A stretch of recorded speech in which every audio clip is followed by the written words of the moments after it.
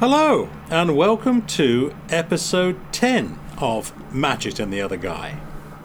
And Kevin and I are once again sitting outside my home in Charlotte, North Carolina, on the banks of Lake Wylie. And I have to say, Kevin, today the sky is an absolutely perfect Carolina blue sky. And when I first moved to Charlotte, lots of folks said you will love the winter days in Charlotte, in sharp contrast to winter days in England, because in England everything is grey and damp and miserable in the winter, typically.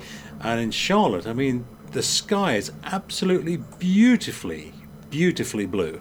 Well, this is our payoff for those humid days of July and August that we have to suffer through to get to this point. Yes. But we're wearing layers today, and it's very crisp out on the porch. Yes. The thermometer tells me it's 72 degrees, but it not on the porch. Doesn't feel like that, does No. it? It feels about like 62 degrees. But all right. Well, one thing we haven't decided yet, and I never know the answer to this until we start, is what we're going to be talking about today. So, Kevin, start us off. What is our topic of conversation for episode 10? Well, our topic today was kind of inspired by me watching an episode of Antiques Roadshow recently, which made me think everybody's got great stories of great finds. Yes. So, what's some of your great finds? Be it finding a stash of money, be it finding something just odd at random as you're going through somewhere, or maybe a treasure you found in a thrift store or antique store. So it's good, multifaceted. But yes. Well, I'll tell you one thing. Finds. One thing I have never found, not really, is money on the floor, or dropped money for whatever reason. But really, I always think about that because I had a school friend when we were sort of 8, 9, 10, 11, 12, that sort of age. And he was seemingly forever finding, £5 or a pound note on the floor, £5 note in, on the park grounds or whatever, sort of at least a couple of times a year. And I never found anything. The only exception to that, and again, I've never really found anything on the floor, was in the Paris metro system. When I lived in France for those 15 years, I would take the train from Cognac, Bordeaux, up to Paris, in the south of Paris, to Montparnasse station, then cross Paris on the metro system to the Charles de Gaulle airport, spend the night in Charles de Gaulle airport or on the left bank in Paris, and then the next day fly over to New York for the race. And I used to do that every race, so it was a journey I knew very well. But one particular day I was going through the metro system and looked down on the floor, and lo and behold, there was a €50 note on the floor. Right? I thought, wow, my luck has changed, it's €50. And as I went down to pick it up, a door opened, one of those sliding automatic doors that there is a lot on the Paris metro system. I know exactly what you're talking about. The door opened, and the gust of wind blew the note the other side of the door, and I couldn't get it. And I just saw this chap on the other side of the door. His face beamed with a big smile as he realised the note had blown towards him and away from me. Oh gosh! And then the door shut, and it was gone. So I've never had any luck with money. How about you? Well, as far as finding money, actually, I think the most I found at one time was $60. Oh wow! Yeah. It was in Tennessee. We were going to the Tennessee football game, and we pulled into a parking spot, and I opened the door to get out and just looked down, and there was this little Velcro wallet. So I picked it up and opened it up, and the only thing in it was 320s and a couple of, it had those little flaps for photos in it, and it had a couple of pictures of maybe third grade, fourth grade age kids and their school pictures. So I was thinking it's probably belonged to somebody of their schoolmates. Yeah, but there's no address or anything to nothing else in it whatsoever. Yeah. So there's no way for me to return it, which I would have obviously, but sure. There just wasn't any way to do it. Yeah. So that's, I think, the most. I have found 40 at one time as well. Whoa. I definitely found a 20 one time. What? Yeah, another 20 was just blowing by. You're as lucky as my old school friend. Maybe it's just me. Maybe it's just me that's destined never to find anything. Well, and one of them early, this was probably back in junior high. We were friend of ours. His mom was a realtor, and she was representing a commercial property, and so she hired us to go mow the property to make it, presentable and nice. So she was going to give us a little bit. Well, I'm mowing along, and lo and behold, I find this very old, faded, tattered $5 bill to go on it. So I got a bonus for the day.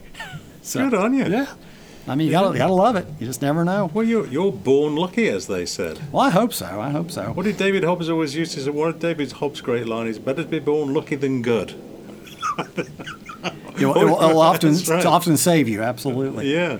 So I've never been lucky at finding money on the floor. Not really. But the one thing that sticks in my mind that I did discover, and I was absolutely thrilled to discover it, was once again, this is a France story, my life in France story. I was restoring an old Citroën Traction Avant, which is an old 1937 car, of which there were an awful lot in France at one time. And they're a terrific, fun car. Anybody that's interested in mechanical engineering will know the Traction Avant. For several reasons. It had torsion bar suspension decades before Formula One ever thought this was the way forward, and it was front wheel drive. Again, this is in the 1930s. That is pretty progressive. Yeah, so there was a lot going for it, and they're very, very simple mechanical things, really. So and relatively easy to restore and this is the big if you can find the parts. And a lot of parts are now being remanufactured, but some parts aren't. And on the front windscreen of a Traction Avant, you can open and close the windows like a vent at the front screen, you know, as some folks would say, real fly-in-the-face motoring. And so you could open the vent and it would, that would cool the car down. And my Traction that I had a broken control knob. It had been broken over the years, and I couldn't find one for love nor money anyway. Could not find this particular piece. And so my window on the Traction was always permanently closed. Well, one day I'm strolling through the woods and forests around Charente, around where I lived in France, looking for mushrooms. It was mushroom season. It was about this time of year, actually, sort of October, November time. Mm-hmm. And I discovered in the woods an old wrecked Traction Avant, a rusted out shell. Still had the motor in it, still had a lot of the suspension component on it, and, well, you know where this story's going. Surprise, surprise, the window regulator knob was in the car. I love it. So there it was. Yes, it was, absolutely lost in the forest, and it helped me out that day, yeah. That's awesome. Yeah, how about you? What's your greatest find? Well, as far as like just finding something, this one's just kind of rather odd. Growing up, we lived on a dead-end street. So there was about, I think, maybe 16 houses on the whole street, 8 on each side. And at the very end, when you got to the end, it just literally stopped and there was woods. Yes. And so would you call these, forgive my interruption, would you call that a cul-de-sac? No, I always think a cul-de-sac has to have that kind of circular end to it, where this one didn't. It just literally the road ended. But it's funny, they have built a cul-de-sac in there since. Yes. So now you go, they've added a cul-de-sac and probably put in maybe 5 more houses around that circle. Yes, okay. But at the time, it just literally ended at the end of the road. Wasn't even a barrier or anything. It's just like, you go 5 feet further, you're going to be in a tree. Yes. But now the reason I asked that is thinking about French. Cul-de-sac in France means the bottom of the bag. Okay. So if you look at the design of it, now you can see cul-de-sac. Voilà. I've heard it 1,000 times, but never know the reason. That's right. You learn something every day on this podcast, folks. But for some reason, a friend of mine and I, we were playing in the neighborhood, and about 9 years old, I'm thinking, and we just decided to go trotting through the woods and go back. Right. And there was a little creek that ran through there. So, the bank, it would be a little divot, where the creek had made its way through. Yes. And I looked down, out in the middle of the woods, there's one of those big wheels that you ride. Oh, yeah, okay. Yeah, right. How it got there, who put it there. Yes. I have no earthly idea. But I'm like, well, this is great. So I drug it out. We walked, drag it down to it must have been summertime because I remember it being fairly warm. Yeah. And we just got the hose out, and they were kind of hollow on the inside. And I took the hose in one of the little holes there and blasted that thing, and mud just came out of it and everything.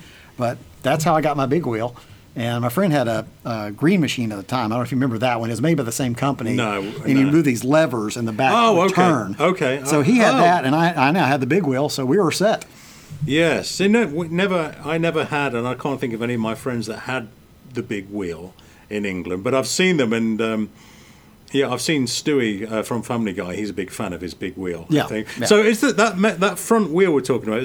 It was like 2 dish-shaped mild steel parts put together. Is when you I don't say think there that's- was any steel on that wheel. I think it was all plastic. Oh, was it? Yeah. Okay. And the all right. pedals were attached to it at the axle. Yes. That was the pedal. So you just put Yeah. your foot out and just crank. And if you crank too fast, and actually as they got older, the tread would wear down and you would just spin.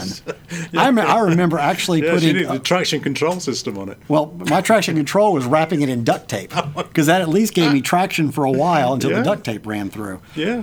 But so we had a lot of fun with that little find, and who knows? I probably sold it at a garage sale when we moved or for something. Yes. You know. So that's my I think most interesting out of the blue. Why is it here? Find. Yes. Well, you've sparked my memory now. I love these conversations because you always make me remember things I'd seemingly forgotten. I don't know how the human mind works, how these things are stored in the brain, but as a young kid now, one of my school friends, Joseph, and I, we would catch what was known as the Midland Red double-decker bus from our little village into the town of Loughborough. As kids, I mean, we'd have been, like 12, I guess, something like that. And I know in a previous episode we've talked about fish and chips being a big English tradition. So on a Saturday afternoon, occasionally what Joseph and I would do would catch the bus into Loughborough, and we would have a bag of fish, we couldn't afford the fish, it was too expensive, but we would have a bag of chips in one of the chip shops in Loughborough. And then, something which you simply can't do any longer, we would go to the junkyard, the scrap dealer in Loughborough, which was, when you're a kid, everything looks big and vast and enormous, right? But my memory of this scrapyard in Loughborough, down by the train station, it was this huge, great collection of old scrap cars.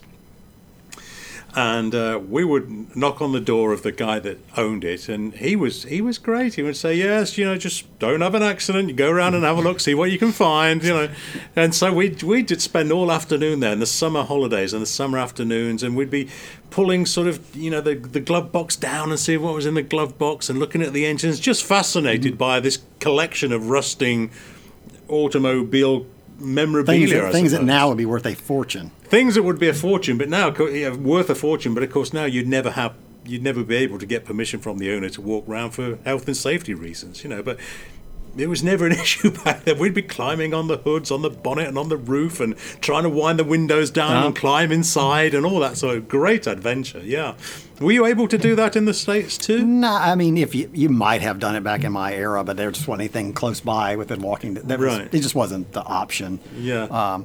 But I do remember my one cousin I would always stay with. My parents were going to a dinner or something like that. I stayed with my cousin Henry, who was much older. He was pretty older, retired by that time.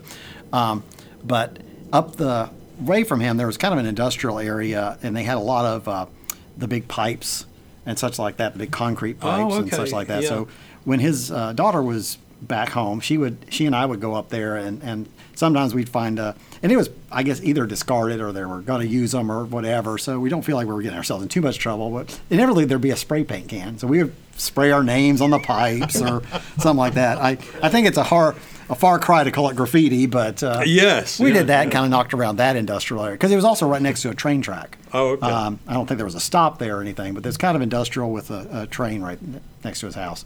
Yeah, yes. Well, you were a bit of a trendsetter there, then, weren't you? Don't the kids call it tagging? Something? Yes, yeah. I guess we were early tagging in the 70s, and don't do this at home. But, no, and I wish the kids had never done it at all, really, personally. But that's just my take on it. Yeah, I don't know even know what those, because there's a lot of old scrap metal seemed to be around it, from a job or something that was either pulled out or what they had left over. It was all going somewhere. I don't think we're harming anything that was readily going to be seen or need to be. At least we hope we didn't. Yes. But. Well, I remember those scrap yards there used to be a lot of scrap yards around in the 60s and 70s because a lot of folks, they relied on them to keep their cars going. I mean, there wasn't an awful lot of money around in England in the, after the Second World War finished in 1945. It took a long while for England to get back on its feet financially, and there wasn't an awful lot of money to keep cars running, and we most folks couldn't afford new parts even if you could get them. So you'd go to the scrapyard to find parts to keep your car going. Yeah, which is a great way of repurposing. Oh yeah, absolutely. I remember one of the first. I guess I can call it a hobby now. When I first started in the automotive industry as an apprentice mechanic, I had a Mark III Cortina. And the reason I wanted a Mark III Cortinas were very, very common. They're all over the place, Ford Cortinas. Yeah, I know exactly what you're And the talking about. Mark III Cortina looked a little bit like a Camaro, first generation Camaro, and I really wanted a first generation Camaro, but of course they weren't on the other side of the Atlantic, and so it was the nearest shape I could find to that. And the garage I worked for at the time, a little Mazda dealer, the chap that owned it, Terry Howlett, was very keen to train his apprentices to get involved and have an interest in mechanical engineering. And so I said to my boss one day, I would like to get hold of because it had a straight 4 Pinto engine, the 2-litre Pinto engine it was very common in those Cortinas. And I said to my boss, I would love to put a V6 Ford V6 engine in, like a 3-litre Ford V6, which is the nearest thing we could get to a V8 to make it even more like a Camaro, you know. So I went down to the local scrapyard and found, I think out of a transit van, a big panel van, a 3-litre Ford engine. Paid hardly anything for it to the scrap guy, brought it back to the garage and stripped it down, and we even had in this little garage a rebore machine, which not many garages had, but we had one. So I rebored the block and rehoned it, put new pistons in, new bearings, rebuilt the engine, which taught me an awful lot.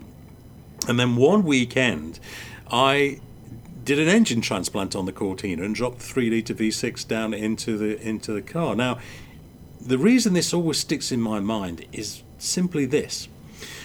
All the time I had that Cortina, and any other Cortina I was looking at, the airbox had this cutout shape that I could never quite figure out what this cutout shape was for. It seemed to have no purpose, and there was lots of room around the engine bay, and so I don't understand why Ford had moulded the shape of the airbox for the heater to have this cutout. But when I pulled out the 2-litre engine and discarded it, and then went to drop the V engine back in, and remember, you know, for those who are unfamiliar with mechanical engineering, a V engine looks like a V shape rather than a straight I, which would be a 4-cylinder straight 4.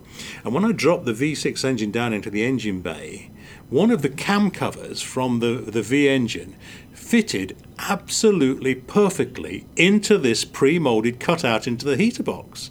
And then it was it was a light bulb went on, like ding. Oh, I see what Ford were doing now. They never put the 3-litre engine into that car, but one of the designers at Ford had obviously thought, if ever there was a time when we're going to put a 6-cylinder engine into this car, we need to make sure it can fit. So wow, it was one of those memories. It stuck with me from that day to today, thinking that's the sort of things you only discover if you're prepared to play. And we need more thoughtful engineering like that today. Yeah. Instead of a car that once something goes, it's now just, you know, we can't ever get it going again. And just discard it. Absolutely. Yes. Yeah. Yeah. So I suppose that's another great find. In a sort of metaphysical way, I suppose. It wasn't a find to get the engine because there was plenty of those, but the discovery of, you know, yes, the way that the shape of the heater box was formed was terrific, yeah. Well, did you have any, like, where you were maybe in a thrift store or an antique store or such like that, and you just found something that was just quite a treasure or something like that maybe like was really akin to what you were interested in or something like that? Yes. This is another French memory for me, France memory, if you like. I've always been interested in history, as you know, the Second World War and the First World War, particularly the First World War, because of my friendship with dear old Mr. Goodman, who was a former soldier he'd taken part in the First World War. So I've always, and you know, he told me his accounts of the First World War as a much younger kid, which I've written about, you know. And so I've always had a sort of fascination for the First World War. And in France, they have a lot of little flea markets crop up every week called brocants. And it's just a flea market, you know, it's just folks will gather and sell their stuff. Yeah, I love a flea market. Yes, and in one of these little brocante flea markets, I discovered some medals from the First World War, from a combatant. So some dear old family member probably never made it back from the war. I don't know, or most definitely since died and moved on. But there was a frame and a photograph of the chap and 2 medals that had been presented. And I just remember looking at this, and it only cost a few francs to pick it up. But I just thought, wow, what a sort of wonderful memory of this terrible conflict. But and the photograph of the chap himself was there. Oh wow! Never knew who he was and his addition. story, but it was just great to have it. So I had it in my house in France on display for many years, and then when I eventually had to leave France because of work bringing it over to the States, I left it with the Fauconnet family, so they could have it.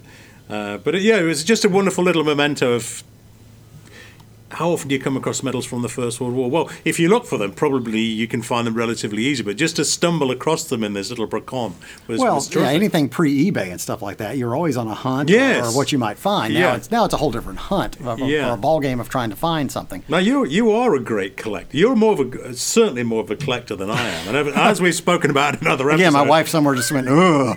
But I keep trying to sort of wean myself off collecting, but you still enjoy collecting very much, I think. Oh, somewhat. But actually, it's funny you mentioned flea market. That's actually one of the memories I have. This was probably, I think maybe first year of high school or something like that. We had been living in Florida for a couple of years, and I got into surfing and such like that and that kind of culture. But it wasn't when I was down in Florida, but when I was back in Maryville, Tennessee, which again we've been to, and actually we drove by this. We drove by that big flea market. Yes. On the way. Yeah. And I said that's where they hold the big flea market that I used to always go to when I was a kid. And we're walking up and down the road. That's a big venue. It's huge. Yeah, it's right, huge. yeah. And I was walking up and down the roads with my brother-in-law and probably my nephew and such. And there was this skim board there. Are you familiar with skim boards? Is it okay? So do you throw it right at the edge of the beach? Exactly. Right. Okay. Yeah, I know exactly. It's a board, has a little bit of an arrow shape to it. Yes. It's thin, and you throw it on the very thinnest part of the water, ebbing and flowing, and you just jump on it and slide. Yeah. Well, here was this Zap brand skim board made of fiberglass, which is a nice one. Okay. In this flea market in Maryville, Tennessee, and I bought it for $8. And I still have it to this day. I can still use it to this day. It is in my attic right now. Yes. So forgive my ignorance of skim boards called, right? Yeah. Yeah. Zap is the brand to have, is it? No, well, I mean, they are one of the bigger ones, and maybe so. Yeah, I'm not familiar with all their things, but they've been around for a good long time, and I know they still sell them, are very popular. They may be the best ones out there. I'm not sure. Yes. Now you say you could still use your skim board, but when was the last time you did use your skim board? It's been a few years, but within the past 10 years, yes, I've had it out. Yeah. Well, good for you. Yeah. Well, you're very into water sports, aren't you? It's surfing and skim boards and that sort of stuff. Is that's right up your alley, as they say. Yeah, I think so, because I mean, again, we've mentioned the lake house before, and we bought that when I was 7, and I immediately started water skiing. Yes. And Dad had been into boating before I even came along, and it made perfect sense as something to do. So I started skiing young, and kind of just went on with that. And then I liked doing anything water related. And once we got to Florida, we lived in Lake County, so there was a lot of skiing going on down there anyway. But then again, you could always pop in the car, and once we could drive, we'd be over on the sand in 45 minutes. So. And your move down to Florida for you, I mean, you've shown me the apartment block and where you used to live and the beautiful beach and then the sea beyond. I mean, you must have been absolutely in your element when you moved down to Florida. Yeah, that was the second time. This was after college, and I'd been in my career a few years. This was about 3 years ago when I moved to the building that you're talking about on Jacksonville Beach. Yes. But yeah, I was there. We moved in on a Sunday, and I had bought a new surfboard by Thursday, so I was surfing by the next weekend. Yeah. So yeah. Funny thing I still remember vividly. It was going into. We moved in mid-October into that apartment, and so it was starting to get chilly. And I didn't have a wetsuit yet. And I remember going out surfing because I had this new board. I hadn't been in a long time because I'd been living in Tennessee, so I would go out and freeze. But I was happier in the water because at least the wind wasn't whipping at me. So I was happier being in the cold water than being in the very cold air. But it wasn't too long. Within about probably 2-3 weeks, I finally broke down and bought a wetsuit and continued on. I see what you mean. So when it is cold, when it's windy, you're better off being submerged in the water than keep getting back out of the water. Yeah, because then you're just wet with the wind whipping at you, and it's even worse. I never really thought about that. Yeah, I wonder why that never occurred to me before. Yeah.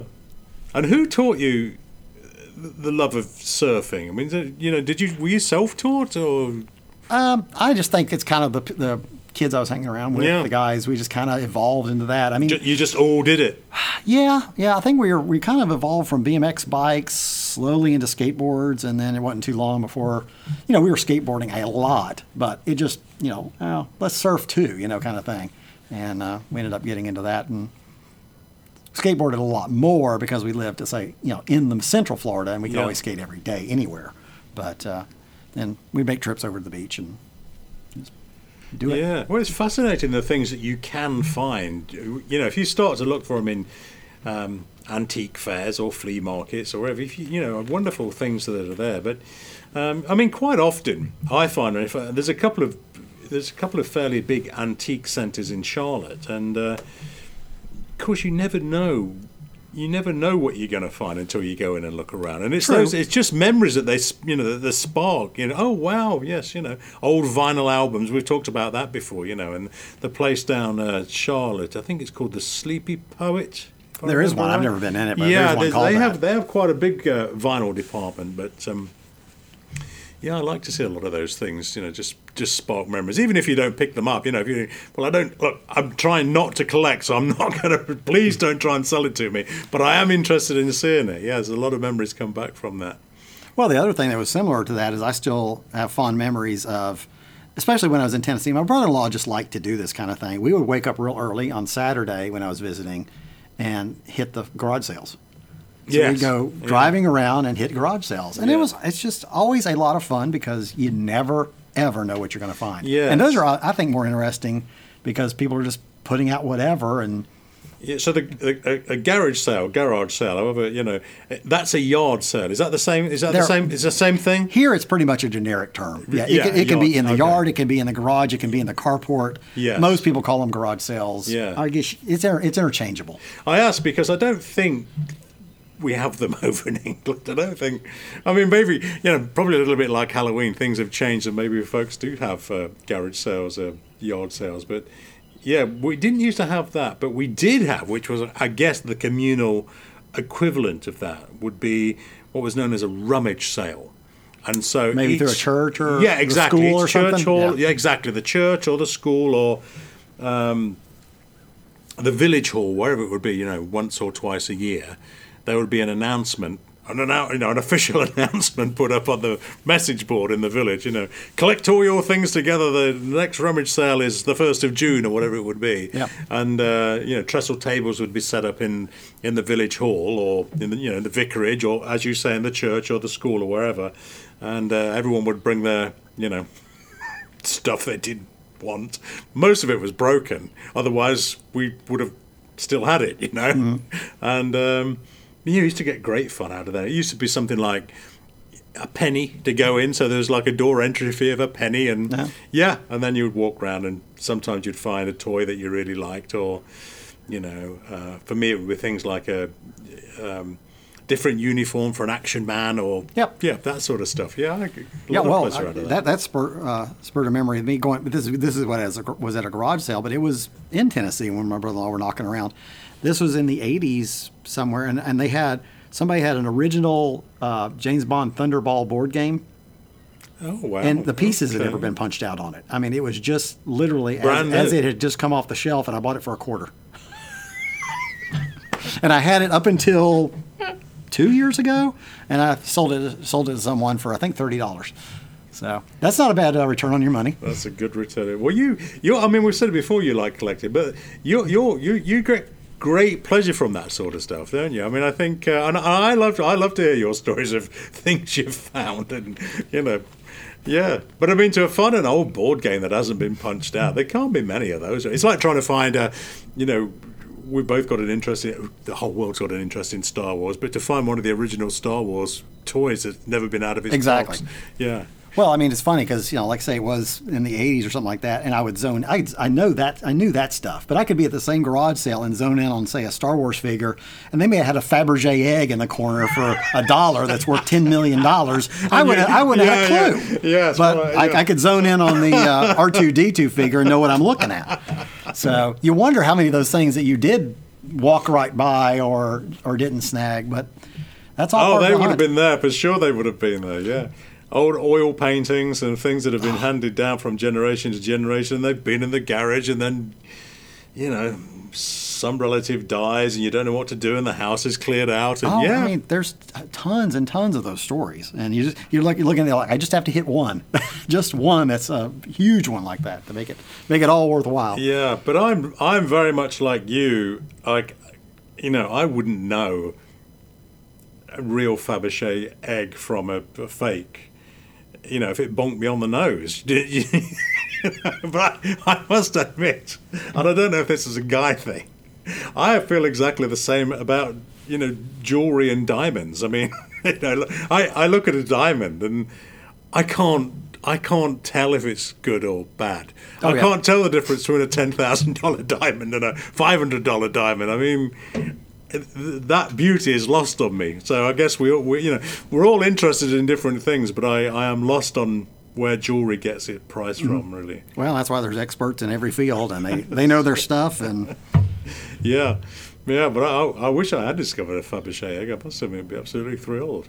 Oh, but I tell you, I watch those like Antiques Roadshow shows and stuff like that, and you're just amazed at what people have discovered. Or I know. You're right, wasn't there? Oh, this was passed down from my uncle. Is it worth anything? And they're like, well, I would insure this for $1 million, and they about hit the floor. So. Yes. Well, next time we go shopping somewhere, we should go. If we go on one of our story reading dinner venues somewhere, we must look out and see if we can find where the next sale is going to be, and have a look around and see what we can see. Yeah, you might find something that is from merry old England that I don't have a clue what it is, and you go, oh yeah, we had 10 of those when I was a kid. Yeah. I mean, there's so many wonderful. I mean, I can see those. England is such a in the grand scheme of things, certainly relative to the States, England is so tiny. That there's so much, and again, there's a lot of history in England, of course. So there must be hundreds of thousands of wonderful antiques that are still around there waiting to be discovered. I mean, you could take England and turn it on its side and drop it into California to just disappear, and that's just obviously one state, But there's a great concentration of antiques in England for sure. Yeah. Yeah, and of course, the U.S. is so diverse, and there's stuff up in the New England countries that probably have antiques that were shipped over, in the very earliest days of the country that are still in that area. Yeah. But then you have a whole different set when the West was won and tamed, and people going out west and that are cowboy-related artifacts and such like that. Yeah, absolutely, yeah. And yes, you're right. And as you start to move from the original 13 colonies and you start to move west, the what you would find, the treasure you would find, would change, I guess. Yeah, certain things are known for their region and where you're going to find them. But, like I say, it is very odd when you can find something like a skimboard in the middle of Tennessee. Yes. But along those same lines, I mean, at the time I was working for a restaurant in Knoxville, and my boss just kind of, we got to talking about how you came from Florida and I surf and stuff. And he said, "Oh, there's an old surfboard under the house I bought. Do you want it?" And I said, "Yes, I want it." There you go. That's just what we're talking about. So we drug it out, and it was some board from the 60s, and it weighed a ton.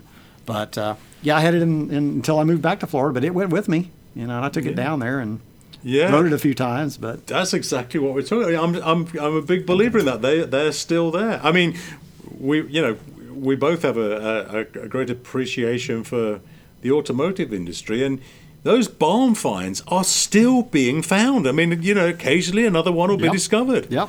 Yeah. Well, my friend here in town, Tom Cotter, he writes he's known as the barn find hunter.